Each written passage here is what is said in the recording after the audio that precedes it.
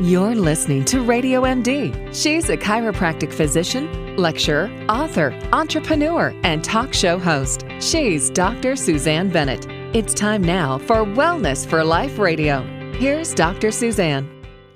One question that comes to every parent's mind is, at what age should parents talk about sex to their children? Or at what age do children need to know about sex? So, when should you get started? And what do parents need to know in order to successfully navigate this discussion? Dr. Leah Leese, the shameless psychiatrist, is the perfect person to answer these questions. And she is a medical doctor who is a double board certified adult and child psychiatrist and the best-selling author of No Shame, Real Talk with Your Kids About Sex, Self-Confidence, and Healthy Relationships. She's also very uniquely positioned to help parents and children face many mental health challenges and live healthy lives, and is super passionate about reducing shame. Welcome, Dr. Leah. Thanks for having me. Yes, really happy to have you here and talk about a very touchy subject. It's a difficult question to answer, right? I mean, how do you answer this question? How do we talk to our children about sex? The answer is, you have to learn how to address the awkward. The thing is if you're not talking about your kids about sex, they're taking in so much information about sex as it is. You have to counter program. You have to impart your values.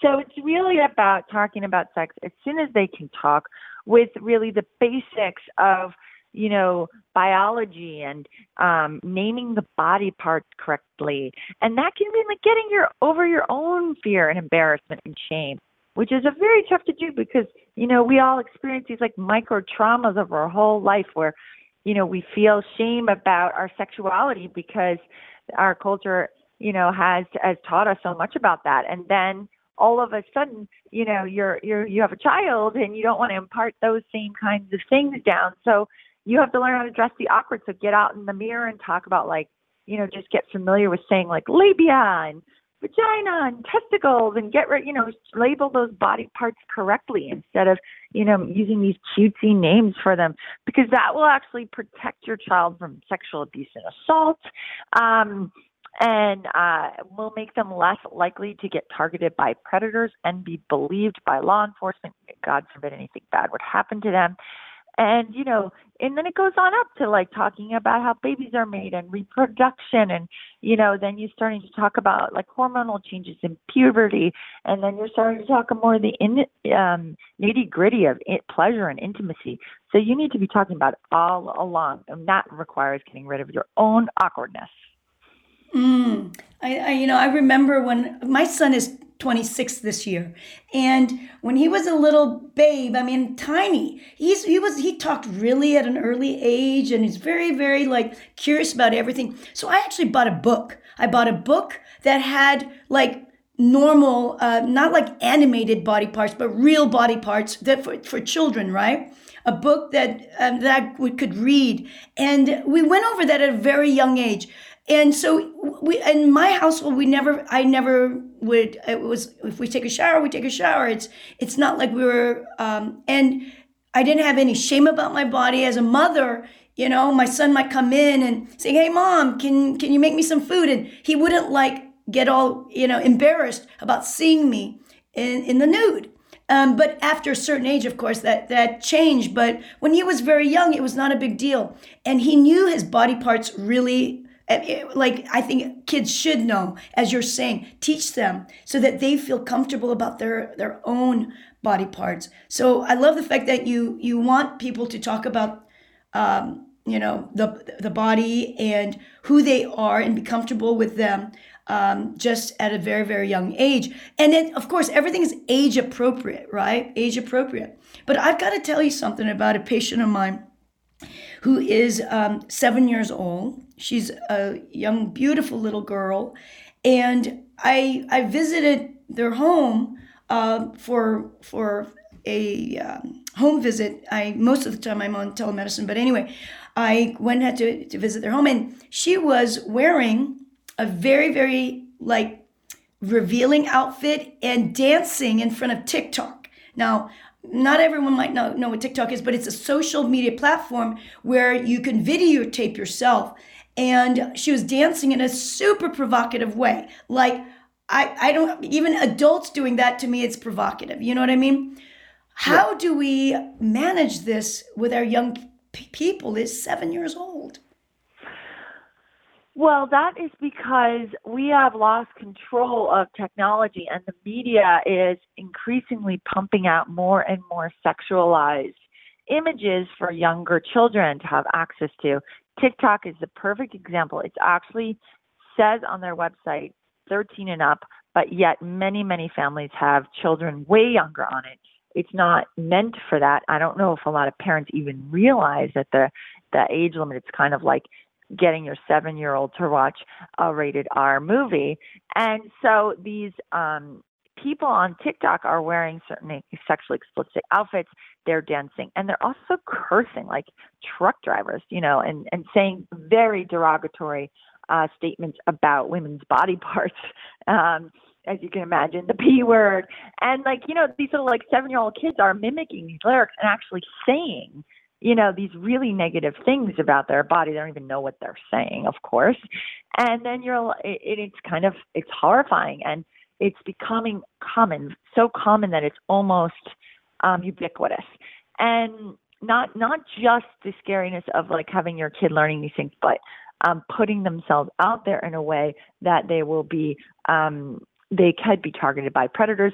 I actually did do a podcast with Christina Coma recently on this. It's on Instagram Live, about how predators will target children based on their TikTok or other internet accounts. And these children don't always realize and end up meeting up with them, assuming that they're, young, or, they have these fake accounts. So putting your child at risk. So, of course, I'm going to say quite obviously, you need to understand the age in which it's appropriate for your child to have these accounts. But also, they could be sneaking behind your back. So I always suggest that every parent just pick up their kid's phone and look through it and make sure there's nothing on it that they didn't know about, because they're very tech savvy kids, and they will just create fake accounts and whatnot. You won't know. And obviously to put all the parental controls on their phone. But despite that, let's say they are 13 and can have TikTok accounts, it doesn't mean that you shouldn't still monitor. And that means having a conversation with your kids. What do you think about that outfit? Or what do you think about that word? What does that word even mean? I hear you, singing it. Do you know what it means? And, so they can, once they're informed, they can make a decision for themselves. Does this represent the values that my mom and my dad and the people who love and care about me would like? And if they're just trying to be rebellious, fine, they're going to be rebellious. But sometimes they don't even know, at least they can make an informed decision about how, what they want to say and do, because they might even be horrified if they knew. So it's kind of you have to go through and say, did you know you said, the N word? You know what that means? You know what the history of the racial history to that? Is that, something you'd be proud of saying? And sometimes they're yeah, Mom, forget you. I'm doing what I want to do, and I'm going to say these words. But a lot of times they'll think about it, and they'll incorporate some new values into the way they think about lyrics and the way they think about their body. So it's you have to impart your values, and that requires being interested in their TikTok, watching everything, talking about it. And if you don't make them remove it, you just might want to say, I'm not going to make you remove this one, but I just want you to kind of be aware of what it looks like, or what, you might think, or other people might be thinking they watch it. If a young child, under 10, let's say, is introduced to that type of sexually explicit material, what actually happens to them? I'm talking about in the brain sense, the mental sense, their physical health. Does it clearly affect them? Well, exposure to pornography before the age of 10 can be very traumatizing. It can cause a lot of sexual issues when they get older, because it's very confusing, and it can lead to children inappropriately expressing sexual behaviors. So touching people's body parts, spanking, hitting, things that they shouldn't be doing, because they have exposure to a lot of pornography, which is traumatizing for them. And so obviously you need to do your best to, keep them away from it.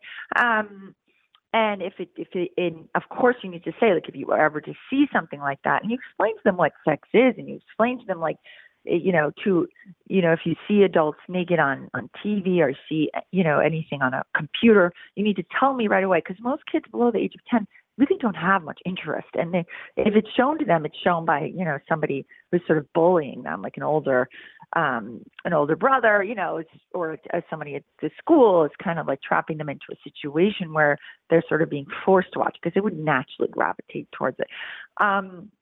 And so then you're thinking about, like, the bullying and the intimidation that went into, like, getting this kid to watch something they probably won't, like, they'll find very disturbing, sort of like watching a horror film, and a lot of times they can't unsee it. So it can, cause nightmares and regression and things that are very upsetting. So after the age of 10, things start to change, and they get hormones, and they get more interested in these kinds of things. And it's still, pornography can still be pretty traumatizing if it's very violent or degrading, and shows a lot of things that they can't put into context.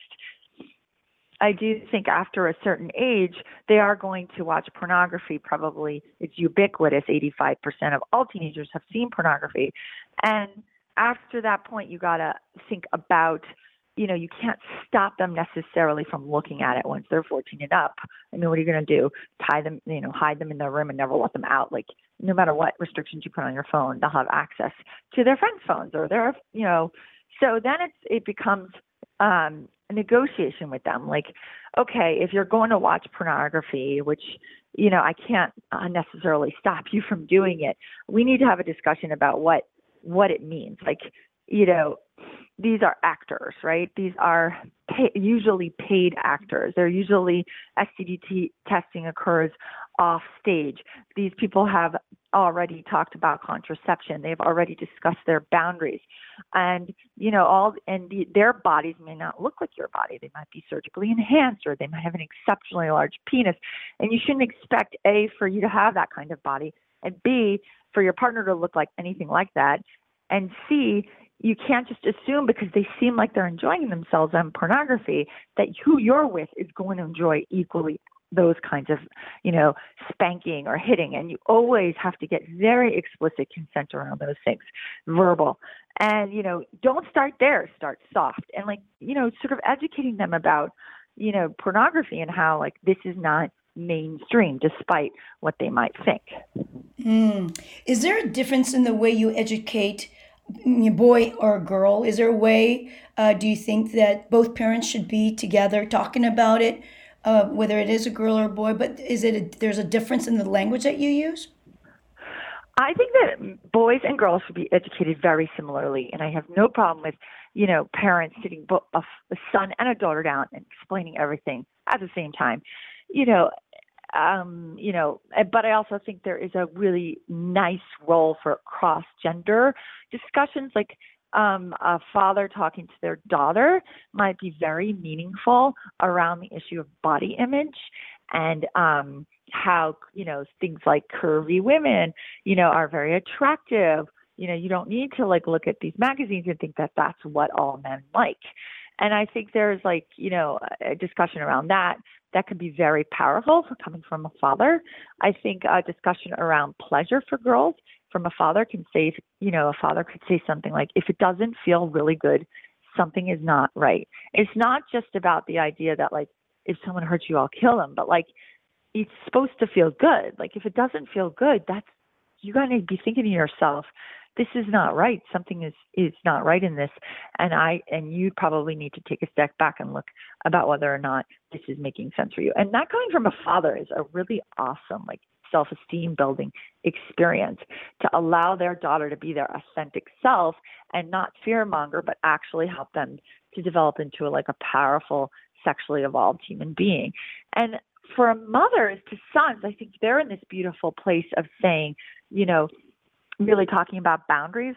You don't really need to push a girl past her boundaries. You should really have a discussion before you even get into a sexual situation about what they're willing to do and not willing to do, and not push them past it. And certainly if they want to, if you decide you want to go past any, agreed upon verbal consent, you need to renegotiate consent verbally.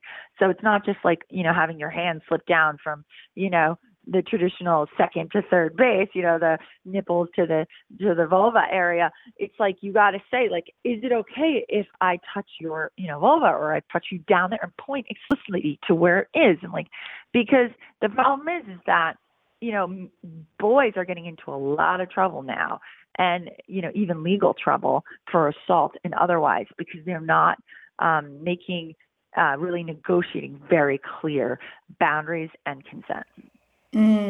Such a great point for you, what you're making. Can I ask you a question about gender identity? Do you Sure. do you work with gender identity cases? Yes, I do.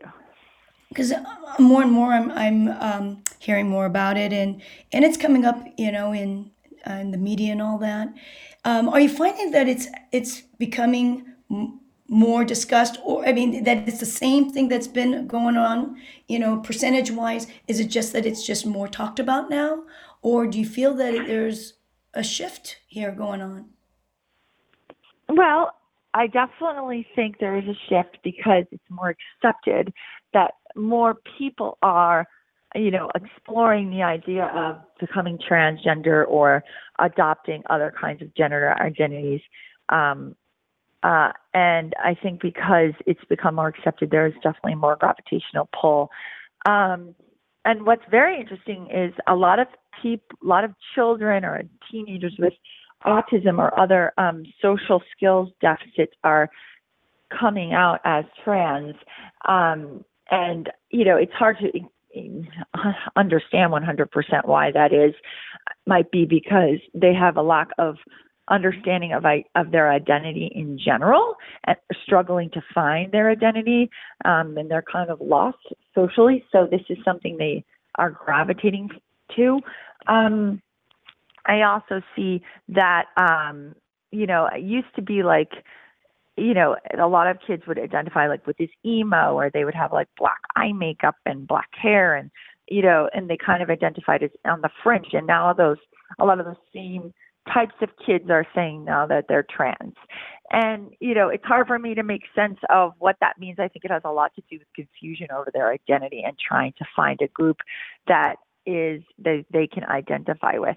That being said, I see a lot of transgender kids from very early childhood. I mean, who identify, well, I should say gender dysphoria when they're younger, who identify at 5, 6, 7, 8 as, being very confused about their gender, wanting to be a different gender. And those kids, it's a pretty like solid slam dunk, how to like kind of help them, transition and support them through their journey. But when it happens older, 12, 13, 14, and it's in the context of social skills deficits like autism or depression or other major mental health issues, it's very hard to discern whether or not this is something that they're really going to want to stay with for the rest of their lives or not. And it becomes an ethical issue around, do you allow them to, have surgery or have hormones, which might permanently affect their bodies when, you're not 100% sure, that they've really understand the ramifications, like in terms of infertility and permanent changes to their body. So it becomes incredibly tricky. It does seem that. Before we're done, I definitely want to talk about this movie that's been, I guess, it's a French movie, and it's about a coming of age movie called Cuties. And I know, there's definitely controversy about this movie because it sexualizes children, or at least some say that, it's a really good to show the awareness of what's going on with our kids. How do you feel about it? Yeah, I watched it. I think it is an incredibly poignant, almost like documentary. I know it's fictionalized, but like about, what happens children who are exposed to very sexualized media, like, young children with TikTok is a great example. A 7-year-old girl. A lot of what they learned, these girls were learning on the movie were from social media. They were imitating, much more mature content than they were ready for. And they also were living in, very poor and disenfranchised kind of fringe culture in France, Muslim girl in France. And with, for this young girl, there was a complete lack of, understanding or validation of, who she was. So she was like just trying to struggle to fit in. And so therefore got caught up in this kind of sexualized stuff. And at the very end, you see her jumping rope like a normal kid. And there's this joyous look on her face, kind of indicating to the viewer that, she's most joyous when she's not being pressured to grow up too fast.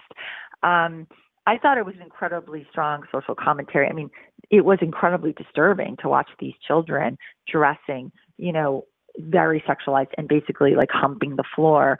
But in the movie, they show the looks on the parents' faces as they are watching these girls perform in a talent show, and they're utterly horrified. So you really get the sense that the director of the film is not saying that this is okay. He's making a commentary, or she's making a commentary on how disturbing it is to see children sexualized like that. So I didn't have a particular problem with the movie, like it should be banned. However, it definitely needs to be rated R or up. I would not want a young child to see it. Great. Thank you. Well, where can we find more about you and your work, the things that you're really into? And then, of course, your book, No Shame. Where can we get that? My book, you go on to noshamebook.com, and you can find out more about my book and buy it on Amazon or Barnes & Nobles or Bookshop or wherever you get your book. And I sincerely hope all you guys out there buy it, and so you can raise socially conscious, happy, evolved children who really love their bodies and really love who they are, which is what the point is. And that's about it. Fantastic. You do have a website also, your own personal website? Yes. It's Dr. Leah Leese, or shamelesspsychiatrist.com. Great. Oh, No Shame, real talk with your kids about sex, self-confidence, and healthy relationships with Dr. Leah Leese. And that's DRLEALIS. And you can find her at drleese.com or shamelesspsychiatrist.com. Thank you so much, Dr. Leah. Thank you. It was so fun. You bet. You have a great weekend. Such great information. Great information. I know all of you have learned such good things, what we can do, and really learning how to speak to our children. And a lot of us do feel, as a parent, feel shame about it because the way we've been brought up. But know that this is really about the way your kids are growing up. They need to have this information, and for sure, you're gonna develop a stronger relationship with your children so that your children trust you. When they need to talk to you, they'll come to you because they know that you're not going to shame them, you're not going to judge them. And anyone here who hasn't subscribed yet, please do so we can continue to do our very best. And if you need help, anything in digging deeper with your health issues, I work with people globally through phone and Skype consultations. My contact info is available on my website, drsuzanne.com. Until next time, go out there and live your best life today, full of energy, enthusiasm, and ultimate health and wellness. This is Dr. Suzanne sharing natural strategies on the Wellness for Life show right here on Radio MD. Stay well.